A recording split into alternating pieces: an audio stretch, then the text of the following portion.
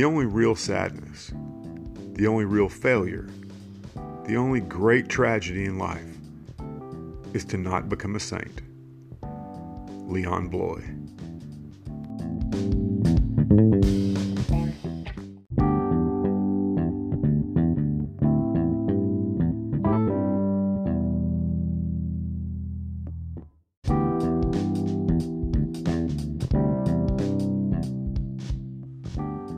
Welcome to the Everyday Saints podcast, where we learn about the saints as we strive to become saints. I'm Paul, and today's saint is Saint Teresa of Avila. Saint Teresa of Avila is one of the best-known saints in the world, and is venerated not only in the Catholic Church, but the Anglican and Lutheran as well.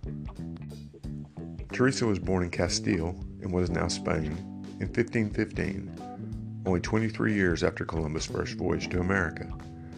She died in 1582, roughly 20 years after the Council of Trent. And only 2 years after her birth, Luther started the Protestant Reformation. Knowing the time in which she lived matters, because it was a time of great upheaval, religiously, politically, and in every other way possible. She was born into an aristocratic family, and her parents were both very pious, especially her father. As a young child, around the age of 7, she read the lives of the saints, and was so moved, she convinced her brother to run away with her to North Africa so they could be gloriously martyred by the Moors.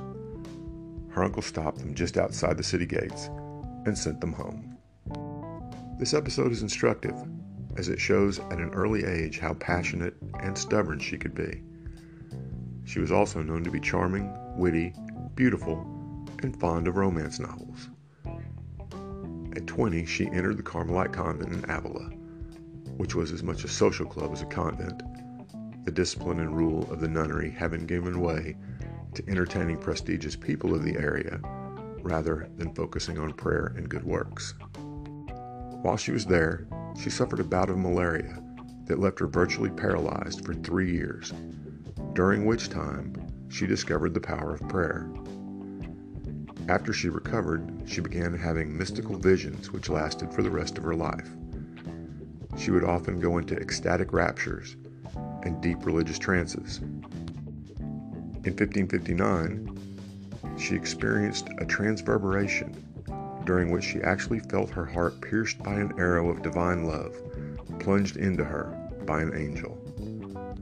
This event is immortalized in the Bernini sculpture, The Ecstasy of Saint Teresa, in the Santa Maria del Vittoria Church in Rome.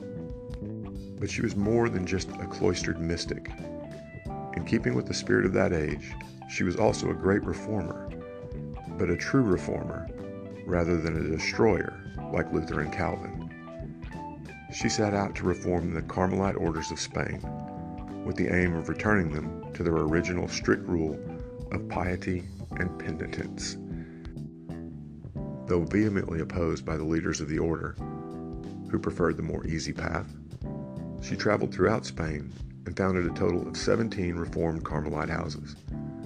She also helped found 2 Reformed monasteries for Carmelite friars with her friend and fellow mystic, St. John of the Cross.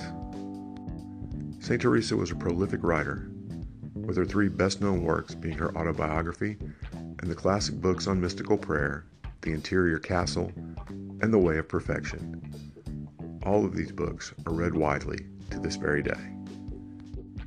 Teresa was canonized in 1622, a mere 40 years after her death, and in 1970, Pope Paul VI declared her a Doctor of the Church, the first woman to be so honored. She's the patroness of Spain, and her emblems are a heart, an arrow, and a book. Saint Teresa of Avila, pray for us. We'll see you next time.